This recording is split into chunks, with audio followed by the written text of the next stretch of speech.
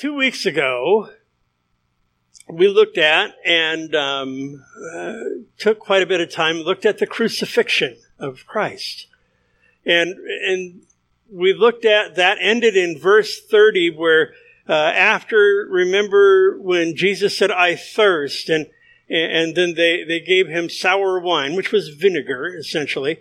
They gave him sour wine, and then after that, he very clearly spoke, "It is finished." And we talked about that. I'm not going to go into detail on that again, but we talked about all that is meant in "it is finished," because when Jesus said it was finished, and there's nothing more. He didn't have to go down to hell and suffer, and crazy doctrines out there that try to tag things onto the crucifixion.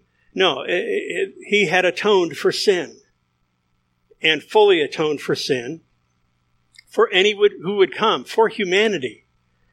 So you just can't take weird doctrines from that. And if you don't remember that, I'd invite you to go back and look at the video on Facebook or YouTube or whatever, just because it's so important that we are grounded in good doctrine. And so we looked at the crucifixion, we looked at what is meant by "it is finished," and then last week we looked at, and we took some time out. I tried to get to John chapter 19, but we never did, which is sort of customary for me, I guess. But we looked at 7 things that Jesus accomplished on the cross. We looked at sins forgiven, wrath taken away, that we no longer store up wrath, we actually have it removed from our account. We looked at never-ending supply of grace, at immeasurable grace, more grace than you could use, that you can't out-sin the grace of God. We looked at death. No longer has a sting for us, for any believer, that death has been taken care of, has been taken out of the way because Jesus died for sin and death. I mean, he took it out of the way. That's the proof that we have in the resurrection. We'll get to that coming up. We looked at hell, that we no longer have to be fearful of hell. And does the world have to be? Absolutely. The world has to be fearful of hell because it's a real place. It's not outer darkness. It's not the dump outside of Jerusalem, Gehenna, even though Jesus used that allegorically, been there. And they essentially came to the end of the old city and pushed all their garbage off a cliff. And then every now and then they would go and sprinkle sulfur on the refuse, I mean, including bodies. I mean, it was a gross place. And they would burn all of the stuff up. That's where fire and brimstone comes from. Fire and sulfur. That's what brimstone is. It's sulfur. And they used it to burn the trash in the dump, which is in the valley of Gehenna, prior the valley of Hinnom in the Old Testament. So anyway, we looked at hell no longer having a hold on us, because the Bible tells us in Ephesians chapter 2 that we were by nature children of wrath, and we were not destined for heaven.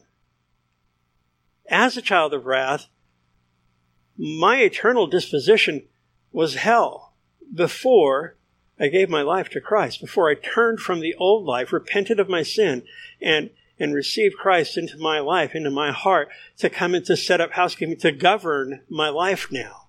Not about a summer camp decision you made at 16, as I've mentioned before. It's about a living, vibrant relationship with a living, vibrant Lord. And that He wants that relationship. He pursues that relationship. We looked at that, and that we talked about Him bringing ultimate healing. That in heaven there will be no more tears, there will be no more pain, there will be no more sorrow, there will be no more sickness. And that He doesn't always heal here. We have to pay attention and give way to the sovereignty of God, because His ways are beyond our ways. They're beyond our finding out, the Bible says. So we looked at that, and we looked at the fact that we are guaranteed. It's not a maybe. It's not, the hope that we have is not a hope-so hope. It's a no-so hope, that we are guaranteed eternity in His presence. And we talked about all of those things, as good as they are and as essential as they are to understand, but all of them point to something. And they point to the fact that each one of those was designed, as Peter says in 1 Peter 3, to bring us to God. Because the end is not just to have my sins forgiven. The end is not just to have eternal life. The end is not, see, all of those things, they're not an end to themselves. There's a point to them, and the point is Christ. The point is a relationship. Having taken my sin out of the way, having taken death out of the way, and all of those things, that it's that I could have this beautiful relationship with him. And that he does dwell with us. He dwells within us. He's not some God that's far off. He kind of spins it all into going and then walks off and leaves it. He's intimately involved in the affairs of our lives. I came across one passage before we move on into this morning's text. In Romans chapter 5, the Apostle Paul says, "For when we were still without strength, in due time Christ died for the ungodly." And the picture I have you ever seen those pictures? It's like Jesus holding this guy and he's kind of slumped over in his arms. When we're without strength, Jesus literally, in the spiritual realm, the things he accomplished on the cross, carries us to God. It's not through human effort. There is nothing I can do to add to the work that he did. It's not about me doing, nice Sunday things and being a good Christian and all of that. I mean, I avoid the word good Christian because it's kind of weird. I mean, we know that God is good. I could rabbit trail so easily on the rich young ruler right now because he said good teacher to Jesus, and Jesus had a whole thing to say about that. But the point is that when we were without strength, when there was nothing we could do to effect our own salvation, when there's nothing we could do but to throw ourselves upon the mercy of God, he picks us up and he carries us to God. What a beautiful thing that is. So moving forward, picking up where we left off in verse 30 2 weeks ago, I'm going to start in verse 30 this morning. So when Jesus had received the sour wine, the vinegar, he said, "It is finished." And bowing his head, he gave up his spirit. One of my favorite authors, a guy by the name of G. Campbell Morgan, has this to say. He says, "Life ended. The group of his own disciples, because he was dead, had lost their hope of life." Think about what the disciples went through from Friday afternoon when they watched him die. We see the end from the beginning, but they didn't. They were thinking, it's done. This is it. It's over. Might as well just go home. After the feast, let's just go home. I'm done.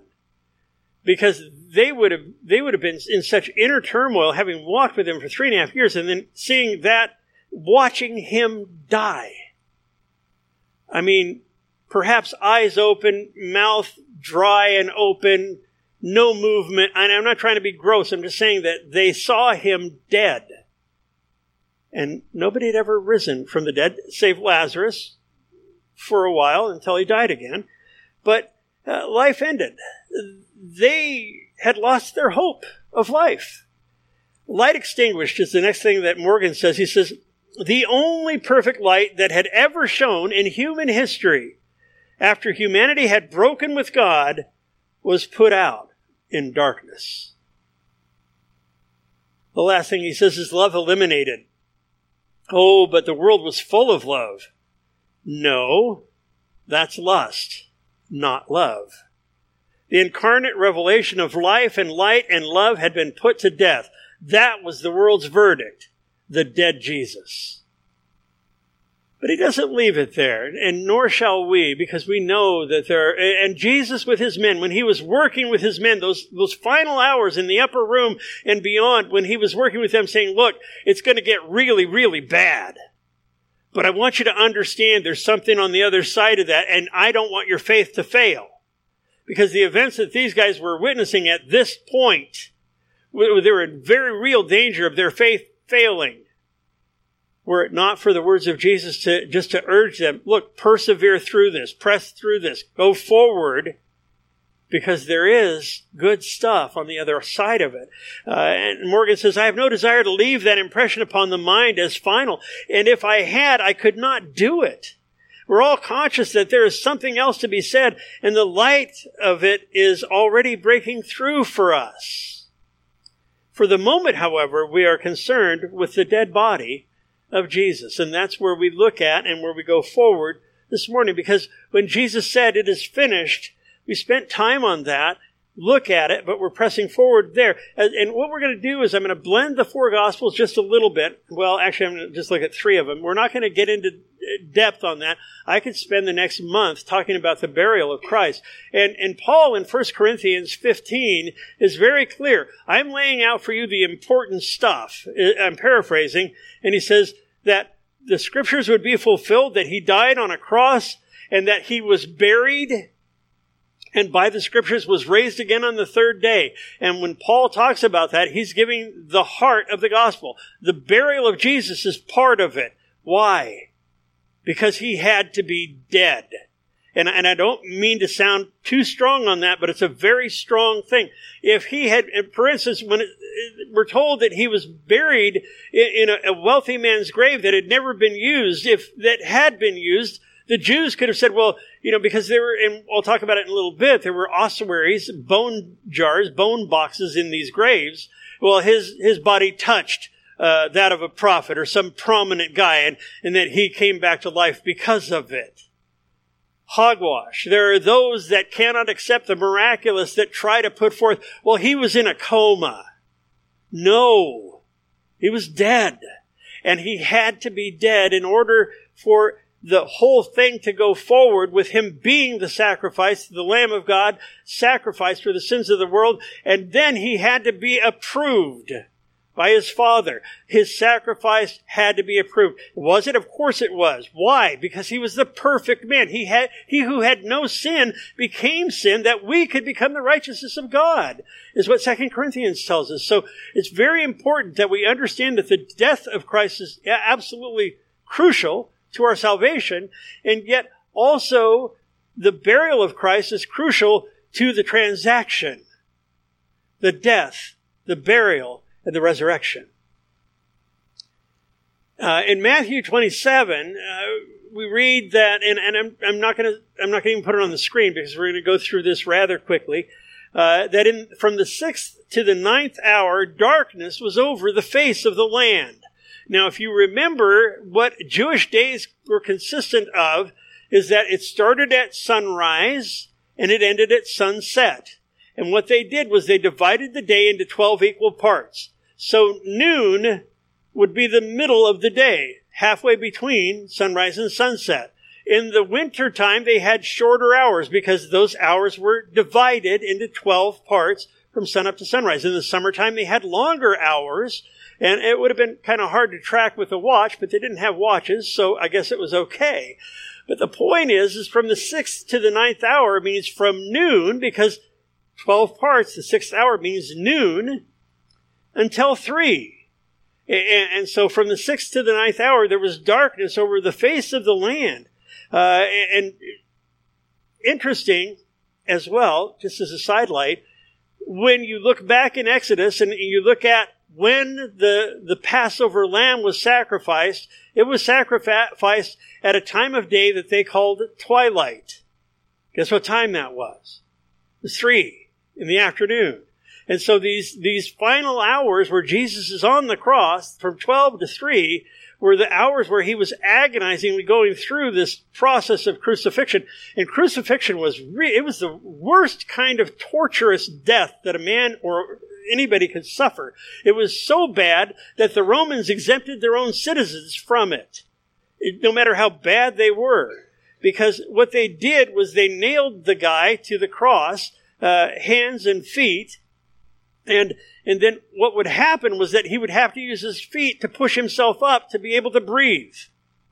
And in order to breathe, to get a breath, he'd have to come up. But then the pain would be so bad he'd go right back down. And so it was literally, there was no way out from this thing.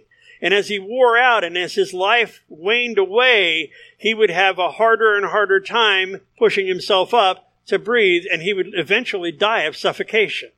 There were many instances that we see in secular history where men would last for days on a cross. Not so with Jesus, and we know that that's because when he said it is finished, he literally gave up the ghost. He was finished. He said, I have the power to lay my life down, and he laid his life down. And then he says, I have the power to take it back up. So the 9th hour was when the Passover lamb was killed. It was also at the 9th hour where in Matthew he says, Eli, Eli, lama sabachthani, which is, my God, why have you forsaken me? And he's fulfilling prophecy here. All the way through the prophetic, these events are absolutely packed. They're packed with prophetic significance and fulfillment. And when he says that, he's quoting Psalm 22:1. And Psalm 22 begins with, my God, why have you forsaken me? It also tells us that in Psalm 22 that his mouth was parched. I covered that last week. We talked about how he would have been so dehydrated that his tongue would have been stuck in his mouth, and he wouldn't have been able to speak very clearly. And we see here that as he said these words, here in Matthew, that as he spoke them, they thought he was calling for Elijah. They couldn't understand what he was saying. So that's when they gave him the sour wine, the vinegar, so that he'd be able to speak clearly when he said, it is finished. So, Luke inserts one thing in here. As he is saying it is finished, he says, Father, into your hands I commit my spirit. So again, John doesn't cover every detail. That's why we're blending this a bit, because there is a lot that's going on that John doesn't cover. And we'll look at that in a few minutes again as to why. But in Matthew 27, verse 51, it says, Then behold, the veil of the temple was torn in two from the top to the bottom, and the earth quaked, and the rocks were split. Matt was praying this morning about that veil being torn. And yeah, is that significant? Absolutely it's significant, because the veil in the temple and prior to that in the tabernacle was where God separated himself from man. Why? Because God is holy. He is absolutely pure as relates to infinity. He is so consumingly pure that when Moses wanted to take a look at him, he said, No, Moses, you can't. It would kill you. Because man is depraved. We are by nature, we have that nature of Adam, and to look upon him, no. His holiness is so consumingly pure that whenever you look in God's Word, we were talking about the men's breakfast yesterday, that whenever someone saw God, you look at Isaiah, you look at Ezekiel, you look at the Apostle John, when anybody was in the place of seeing God in his glory, there was only one response. You're on your face. I get weary when I look at these people who are, holding up their cell phones at the glory of God and some of these weird deals, the organizations that are out there calling themselves churches. And they're holding their cell phones up and looking at glitter that somebody pumped through the air conditioning and calling it the glory cloud. It's like, no. You insult the work of God in doing that. And so here, the veil is torn. It's to signify that God had said, I want to dwell with my people. And in dwelling with his people, he had to set a barrier between himself and man because of his holiness, because man had not had his sins eliminated. And that's why all through the Bible, you look all through the Old Testament, you see that there is always a separating between the presence of God and man. The only time that the glory of God, not God himself, but the glory of God was seen was with the pillar of fire and the pillar of smoke in the Old Testament, that they followed the tabernacle around in the wilderness. So God allowed a manifestation of himself to be seen, but he himself dwelt over the ark mercy seat in the Holy of Holies in the tabernacle, separated from man, except for one day a year when the high priest would go in on the Day of Atonement and atone for sin. So the point in that is that when the veil was torn, it was a good thing. Oh yeah, the Jews would probably sew it back together. It was like a 70-foot high curtain between the Holy of Holies and the holy place. And yet, what it was signifying was that God was no longer separated from man. That Jesus, the work that he accomplished on the cross, was now we have complete access to God. That anybody who will come, having themselves cleansed, washed by the water of regeneration, is what we're told in the Bible, in the New Testament, that anyone who would come by faith would be cleansed and now could inhabit the same place as God. that God now can not only be approachable, but he comes to take up residence inside of us. All of this is necessary in the transaction of what happened on the cross. And when that veil was torn, it was signifying there's a whole new deal that's coming into play. It's no longer going to be based on endless sacrifices of animals. But now that the one sacrifice for all had taken place, the way was clear and open for people to come to God directly. No longer needing a priest, no longer needing an earthly priest. The Bible tells us in Hebrews that Jesus is our great high priest, far better. But that veil being torn was absolutely significant, opening the way for you, for me, to come directly to the presence of God. Fabulous stuff. It says that the rocks were split and the earth quaked. I read something yesterday that said that men's hearts were so hard that they couldn't be opened. But the rocks split at Jesus' crucifixion. Another thing about the veil that I think is interesting, and I was thinking about this, one of the things I read, was that whenever the Jews were upset about something, really incensed about something, they would rent their clothing, is what they call it, and they would grab their tunic or their shirt or whatever, and they would rip it.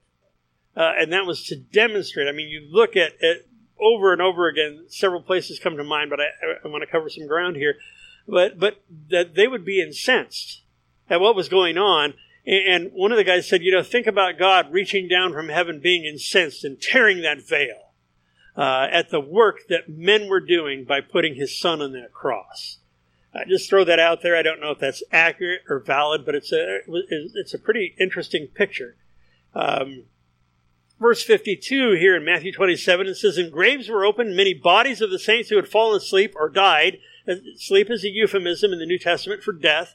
Bodies of the saints who had fallen asleep were raised, and coming out of the graves after his resurrection, they went into the holy city and appeared to many. Now, I want to stop here for a second and just comment. This is one of the strangest things in Matthew's gospel, and he kind of leaves us hanging. He doesn't tell us what this is about. Evidently, something went on when Jesus hung on that cross, when he gave up the ghost, and the power that was released in that. I have no idea. I'm speculating here. I'm into the weeds on interpretation here, folks, because there's nothing said. None of the other gospel writers talk about this. And evidently, there were some who were not regenerated to life as far as like resurrection life, but in the same way as Lazarus, they were reanimated to die again.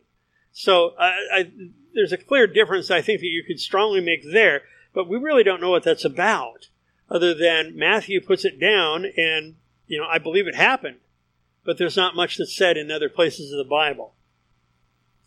The point is they were resuscitated somehow, and they lived to die another day. Verse 54 in Matthew 27, "So when the centurion and those with him who were guarding Jesus saw the earthquake and the things that had happened, they feared greatly, saying, 'Truly this was the Son of God.'" Think about it. These are the guys that just killed him. I mean, yeah, under Roman instruction, but they were the ones who, talked about it before, there were 4 of them primarily, but there would have been a lot of soldiers milling about that day, because there was a huge crowd back when he was at the Praetorium at Pilate's place, and it tells us that there was a multitude there, and there had been a lot of soldiers that were there when he was arrested. And so you could pretty well conclude that it wouldn't be just 4 guys here at Golgotha, the place of the skull, and a few of his disciples, and nobody else is around. No, there's a crowd. And so it's entirely possible, though, that his own executioners, that they came to faith, that they came to believe. The centurion himself saying, "This is the Son of God." The only correction I make is this is the Son of God, not was the Son of God. But his understanding would be broadened as he went. In Luke chapter 23, verse 34, we see that Jesus from the cross praying for these guys, "Father, forgive them. They don't have any idea what they know not what they do." Interesting. I love the fact that the gospel is not just extended to those who've got it together. It's not just extended to people who are doing it right in society. It's extended to all. Even these guys, I mean, yeah, of course, and the penalty for them not carrying out the executions, they would be executed themselves. That's how Roman law worked. But still, we see here at the cross, not just the thief, but the soldiers themselves being profoundly impacted by the events that they were witnessing and that they were actually a part of and were as a result of their hand in it. Back to John chapter 19, verse 31. Therefore, because it was the preparation day, that the bodies should not remain on the cross on the Sabbath, for that Sabbath was a high day, the Jews asked Pilate that their legs might be broken and that they might be taken away. Does this strike you as weird? I mean, as really, to me, it's kind of sickening. Here's something that Charles Spurgeon had to say about this. He said, their consciences were not wounded by the murder of Jesus, but they were greatly moved by the fear of ceremonial pollution. Religious scruples may live in a dead conscience. These guys were more worried about fulfilling what it says in Deuteronomy, that if you hung a guy on a tree, you can't keep him there overnight. Don't do it. It'll curse you. Paraphrasing, but that's what it says. And they're more concerned about fulfilling their ceremonial obligation than what they had just done. And they knew that he was genuine. They knew that he was who he claimed to be. That's why they put him out. They could not handle the fact that he was drawing the crowds away from them. And with the crowds away from them, the money was going away from them as well. Talked about Annas' Bazaar and all that was connected to the feasts in Israel in that day. It says that it was a high day. Now, this would be the Sabbath during the Feast of Unleavened Bread. We'll get to that in a minute. I'll show you some slides, but we'll hold on that for a second. But the Feast of Unleavened Bread would be a holy convocation on the first day. It was actually a week-long feast. It was an 8-day-long feast. And on the first day, the Old Testament says there will be a holy convocation. What that means, the same thing we saw when we were looking at the Feast of Tabernacles back when Jesus, I think it was in John 8, I don't remember the address right off, but when he stands up in the middle of the Feast of Tabernacles during the holy convocation, which was a high Sabbath, and it was a solemn thing. It was a very solemn occasion, and all of Israel would gather, and in this case, right on the tail end of Passover. I'll show you that in a minute. But so this holy convocation on the first day, it says it was a high day. John says it was a high day, and that's what it means. We're moving on from the Passover to the Feast of Unleavened Bread, and then we'll get into the Feast of First Fruits as we go. Deuteronomy 21 was very clear that nobody would be left on the cross, is the point there. I've got a couple of charts I want to show you. One is the Feasts of Israel. This is something I made up a few years back. I was teaching on something else, but I want to take a minute and get you to understand what's going on here and some of the prophetic fulfillment and significance that's going on. There were 7 feasts in Israel in Jesus' day. There were spring feasts and there were fall feasts. Now, the spring feasts, if you look at the purple line on the bottom, these were fulfilled during the first coming of Christ, during Jesus' time on the earth. All right? There was the Passover, and what that was for Israel, was about the deliverance of the Israelites from Egypt, from bondage in Egypt. And then there's the Feast of Unleavened Bread, which is the Passover's on Nisan or Abib, depending Hebrew or what they used in Jesus' day. It was actually an Assyrian word. It had its origin in Assyria, but Nisan or Nisan was on the 14th was the Passover. On the 15th began the Feast of Unleavened Bread. So they're in a hurry to get Jesus off of the cross and into the tomb because this is a high Sabbath that's coming. The Feast of Unleavened Bread is upon them, and it would last from the 15th through the 22nd. And it's, again, his burial lines up hasty as it was, because, and we'll see that in the text as we go, and it lines up with when Israel hastily left Egypt. They had to get out of there. If you remember the story back in Exodus, we're not going to go back and revisit it. You can check it out on your own. They needed to leave, and they needed to leave now. And they were in a hurry. So the Feast of Unleavened Bread is significant, and it's tied to the burial of Christ. Now, on Sunday, the following day, on the 16th, of Nisan, would be the Feast of First Fruits. All of these feasts, the spring feasts were tightly closed together. The first three, they're back to back. And so Jesus dies on Passover, fulfilling all that was pointed to with the Passover lamb. He's hastily put into the tomb during the Feast of Unleavened Bread. And if you understand, let's go to the next slide, to the close-up here. We've got a close-up of that. So he dies during Passover, or on Passover. He's put into the tomb, and he's in the tomb over the Feast of Unleavened Bread. And leaven, if you remember, if you've looked in the Old Testament, leaven is yeast. And yeast is symbolic in the Bible of sin. And so what he's talking about with the Feast of Unleavened Bread is the feast symbolic of sinless flesh. Think about it. Who's in the tomb? The only one who could claim that in all of history. And so he's put into the tomb hastily during the Feast of Unleavened Bread. And then the Feast of the First Fruits. What is Jesus' title? One of them is he's the firstborn of the resurrection. I mean, there's a total fulfillment of these Jewish feasts as Jesus goes. In the first coming, he fulfills all of them. And now, what we were talking about the other night in our men's group, that in the law, and I'm not going to go into it in great depth, but there's more here. If you look at 50 days, you see where it says 50 days until Pentecost.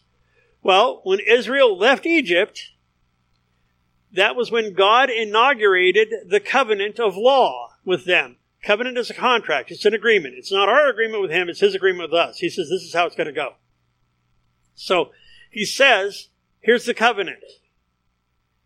Now, 50 days later, he ratifies the covenant when Moses comes down the mountain with the tablets of the testimony, with the 10 commandments, and he says, here it is. That's a ratification of the covenant of law.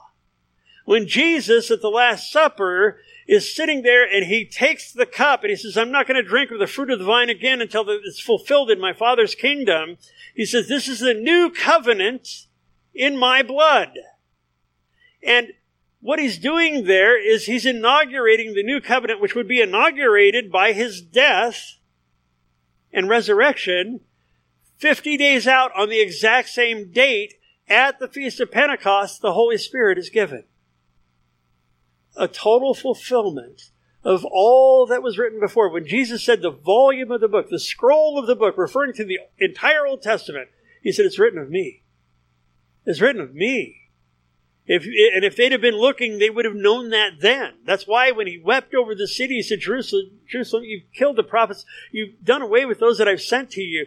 And because you have missed the day of your visitation, clearly shown in the Old Testament, could go into that. We'll talk about it maybe at Easter, look at the resurrection.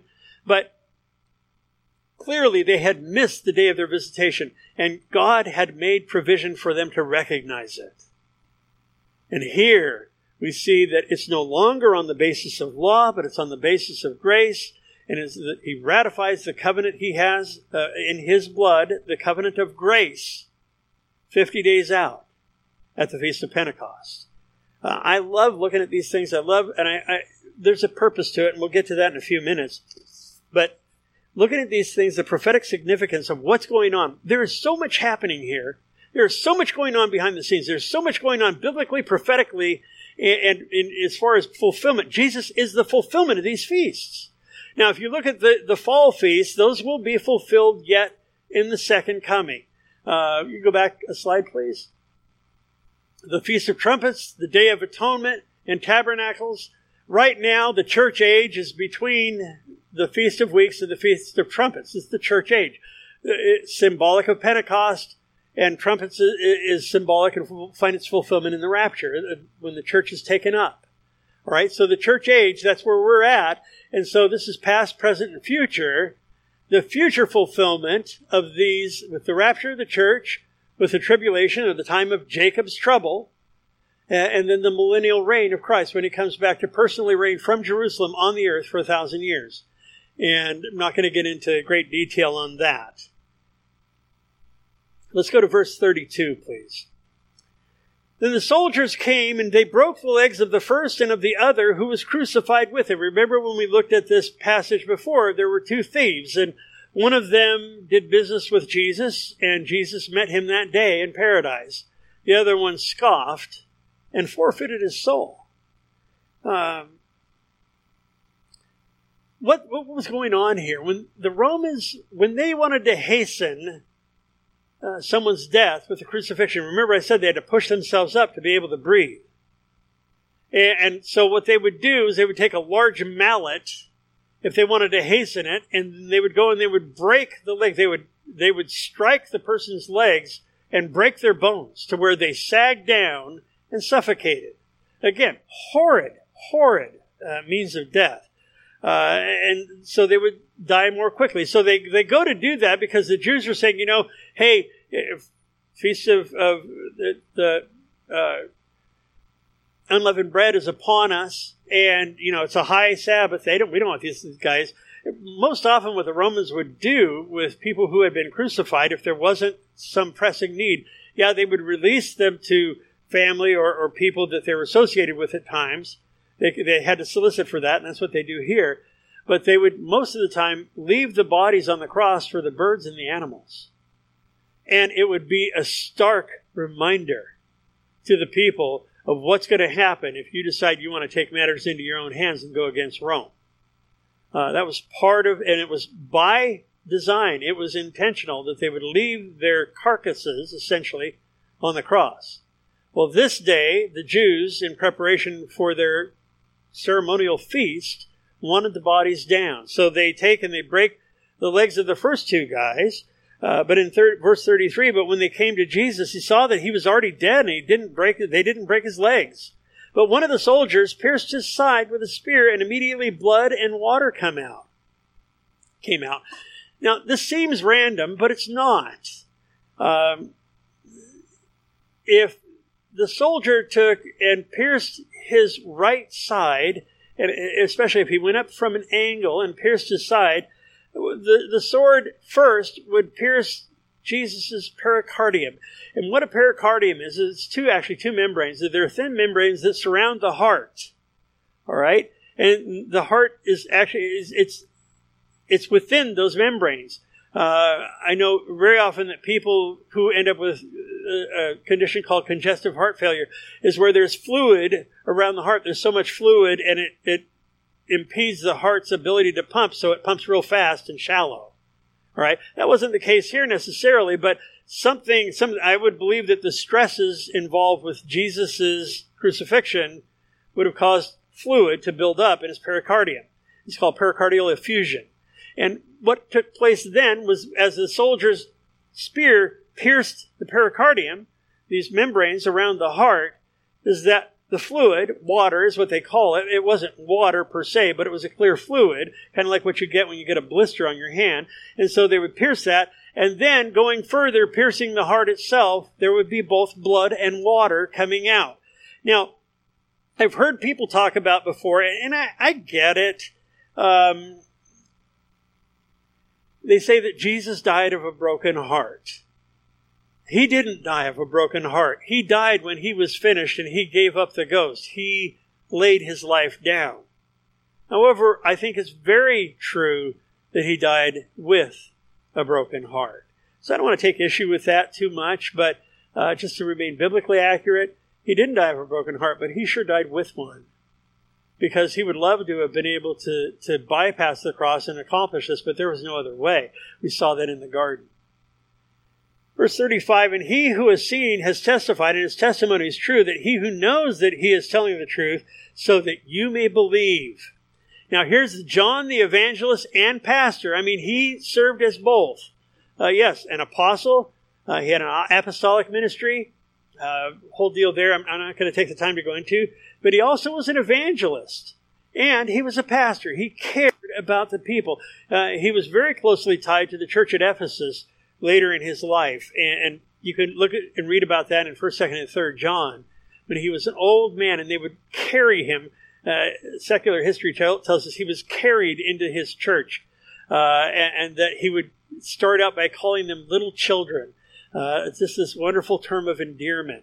He had a heart for God's people. He wanted to see them get it. And what he's doing here, he breaks through all of this in verse 35 and says, look, I saw this stuff. I watched it happen. And I'm telling you, not just because I want to tell you a fun story, and it's not fun, but I'm telling you not because I'm storytelling here, or I just want to give you an account, but I want you to understand and to make the connection that you may believe. That's his point with this whole gospel. That's why he doesn't go into such detail as the other gospels. He's presenting Jesus as Messiah, Jesus as God, and saying, my point in this is that you would see these things that I saw myself. And I want you to know my testimony is true. This is not something I'm making up. And he would not have suffered the things he suffered, nor the other guys dying violent deaths for the testimony of Christ. They wouldn't have done it for a lie. And so he makes the statement, and it's the same as he says in chapter 21, verse 24, as he's wrapping up his gospel account, when he says, that you may believe. I've shared all of this stuff, that you may believe. And that's the point of all of this. That's our point here, folks. I was watching a video the other day, and one of the statements the guy made is he said, I share the gospel whenever I can.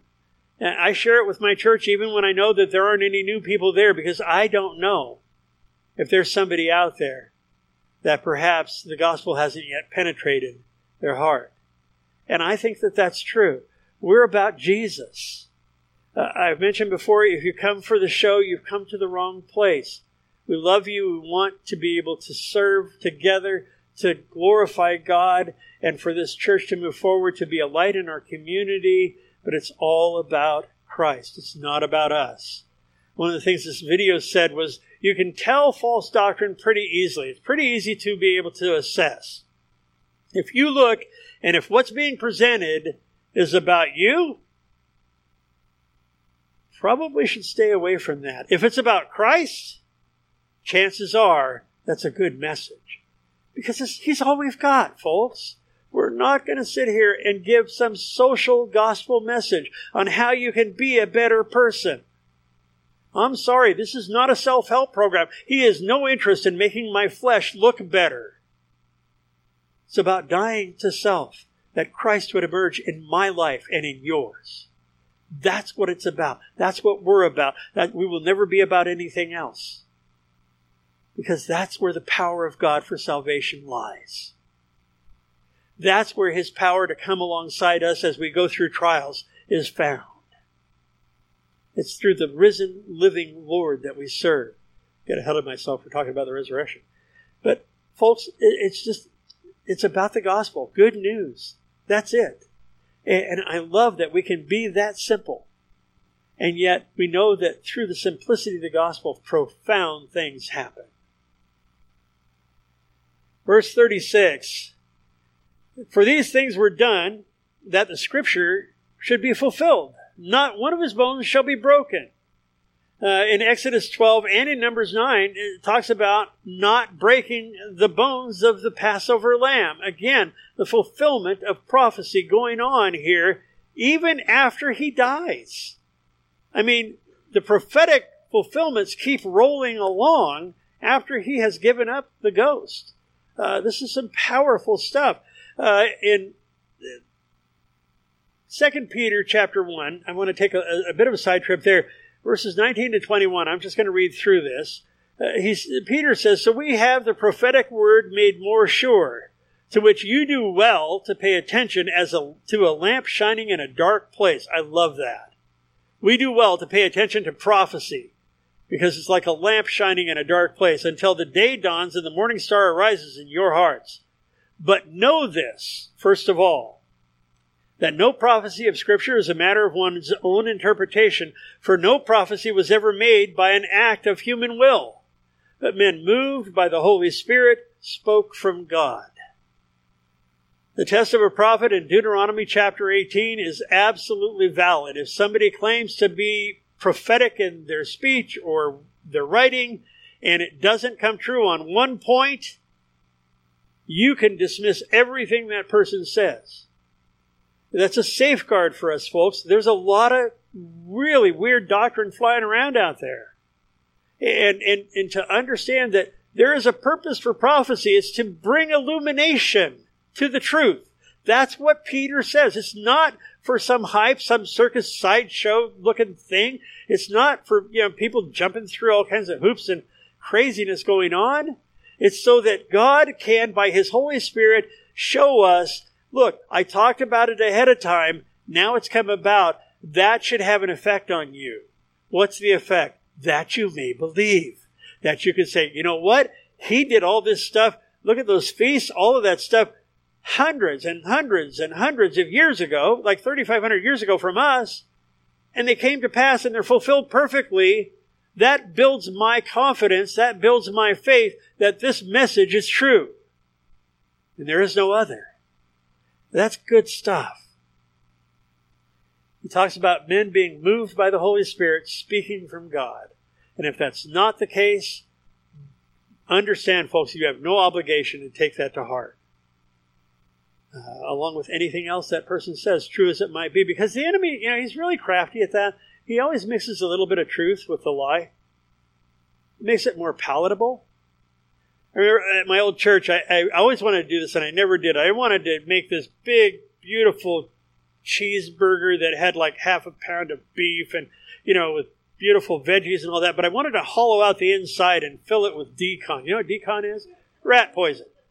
Yeah. And I wanted to put it on a table in front of the pulpit, and I had this all cooked up in my head. And I wish now I've told you, so you won't, But what I wanted to say is, look, would you eat this? And everybody not knowing that, yeah, I'd eat that. That's some good stuff. Look that's a beautiful hamburger, cheeseburger, whatever, Pastor John. And then take the bun off and have him see those little blue pellets. Not so good.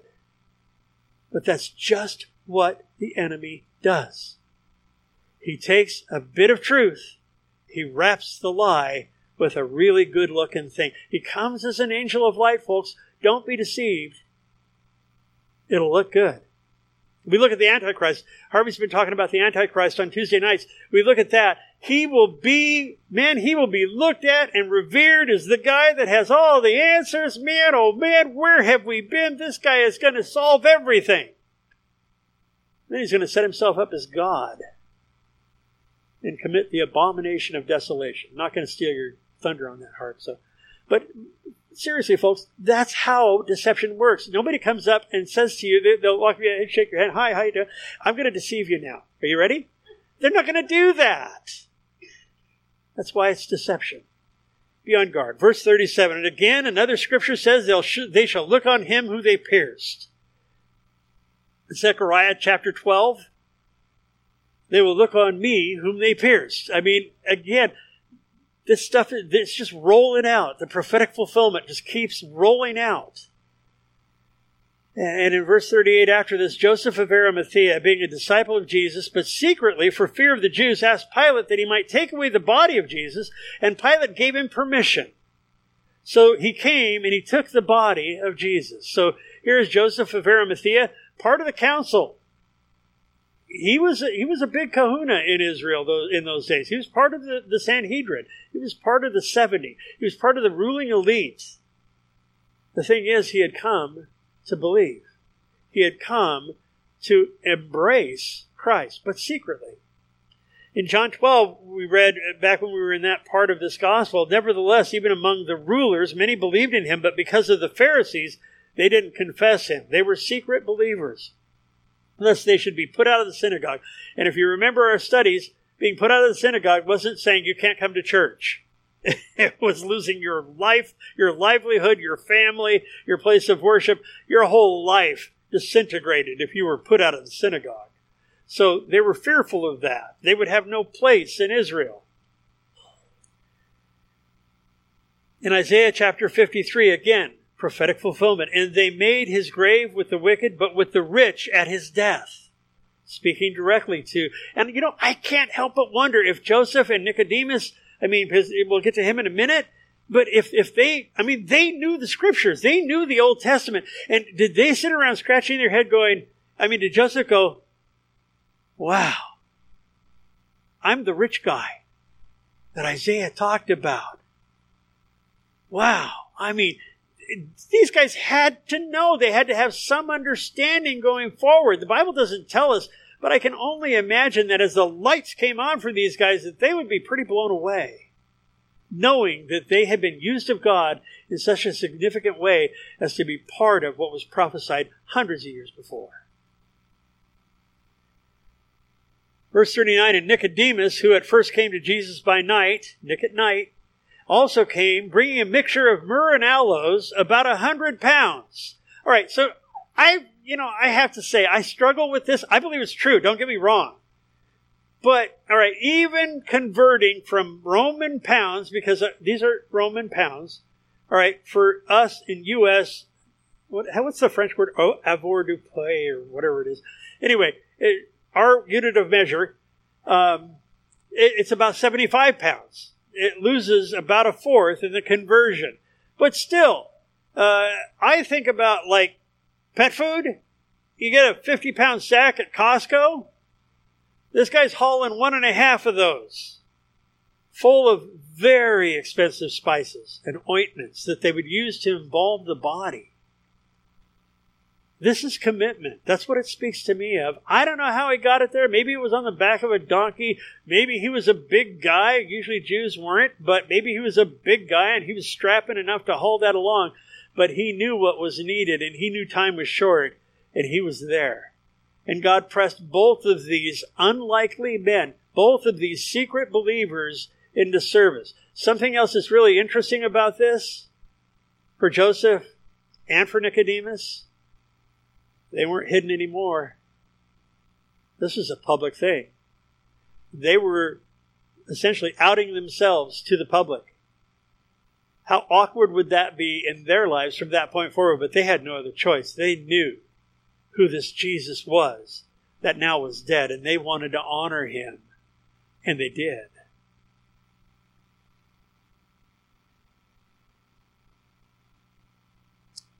Something I think is interesting too. These guys separated themselves from the rest. I remember I had been a Christian for about 3 or 4 weeks. Okay, lived up in Eagle Point outside of Medford, and a guy that his dad owned the shop where I was subletting from for my sign business, and he said, "Hey, you want to go hunting?" I said, "Sure." I never been hunting. I grew up outside of Los Angeles. We went hunting for bottles, cans, and stuff. Anything I ever shot was with a camera. I'm an Oregonian now. It's like, yeah, I'll go hunting with you. I'm in my 20s and stupid, and so I go on this hunting. He picks me up, takes me to this hunting trip. I get there, and I'm telling you, the whiskey was flowing. There were probably 12, 20 guys there, from old guys to young guys, and it was just a big drunken mess. And then sunset. And then they decided it's time to go hunting with the spotlight.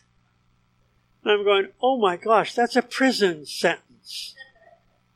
And like I said, I'm a brand new believer. I'm thinking, Lord, what do I do with this? I literally divorced myself from these guys. And I told them, I'm not going to be a part of it. I went for a ride with them at once because I didn't know what spotlighting was until then. And it's like, oh, great. The game warden rides around in an airplane at night looking for lights. And yeah, they're going to get me and all this. I was totally freaked out about it. I literally took my sleeping bag out of the camp. And I literally went hunting by myself the rest of the weekend. I got lost in the woods and they had to find me in the middle of the night. I walked till I found a road and it was raining and I had a book I was reading. And I ended up starting a fire with the book, which really bummed me out because I wasn't done with it. And so it was like, it's like I get home and it's like, oh, that was fun. But the point was, I didn't like what was going on, and I separated myself off from these guys. And there are times where that kind of thing goes on in our lives. And the Lord says, are you going to stand for me, or are you going to go with the flow? And these guys, Nicodemus and Joseph, said, well, I'm not going with the flow. I just watched this guy die, and I believe that he is the Messiah.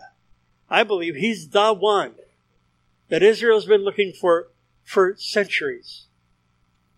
And they separated off. That's a good thing. I was really uncomfortable the rest of that weekend, but I was glad that I did. I never got invited to go hunting with those guys again for some reason.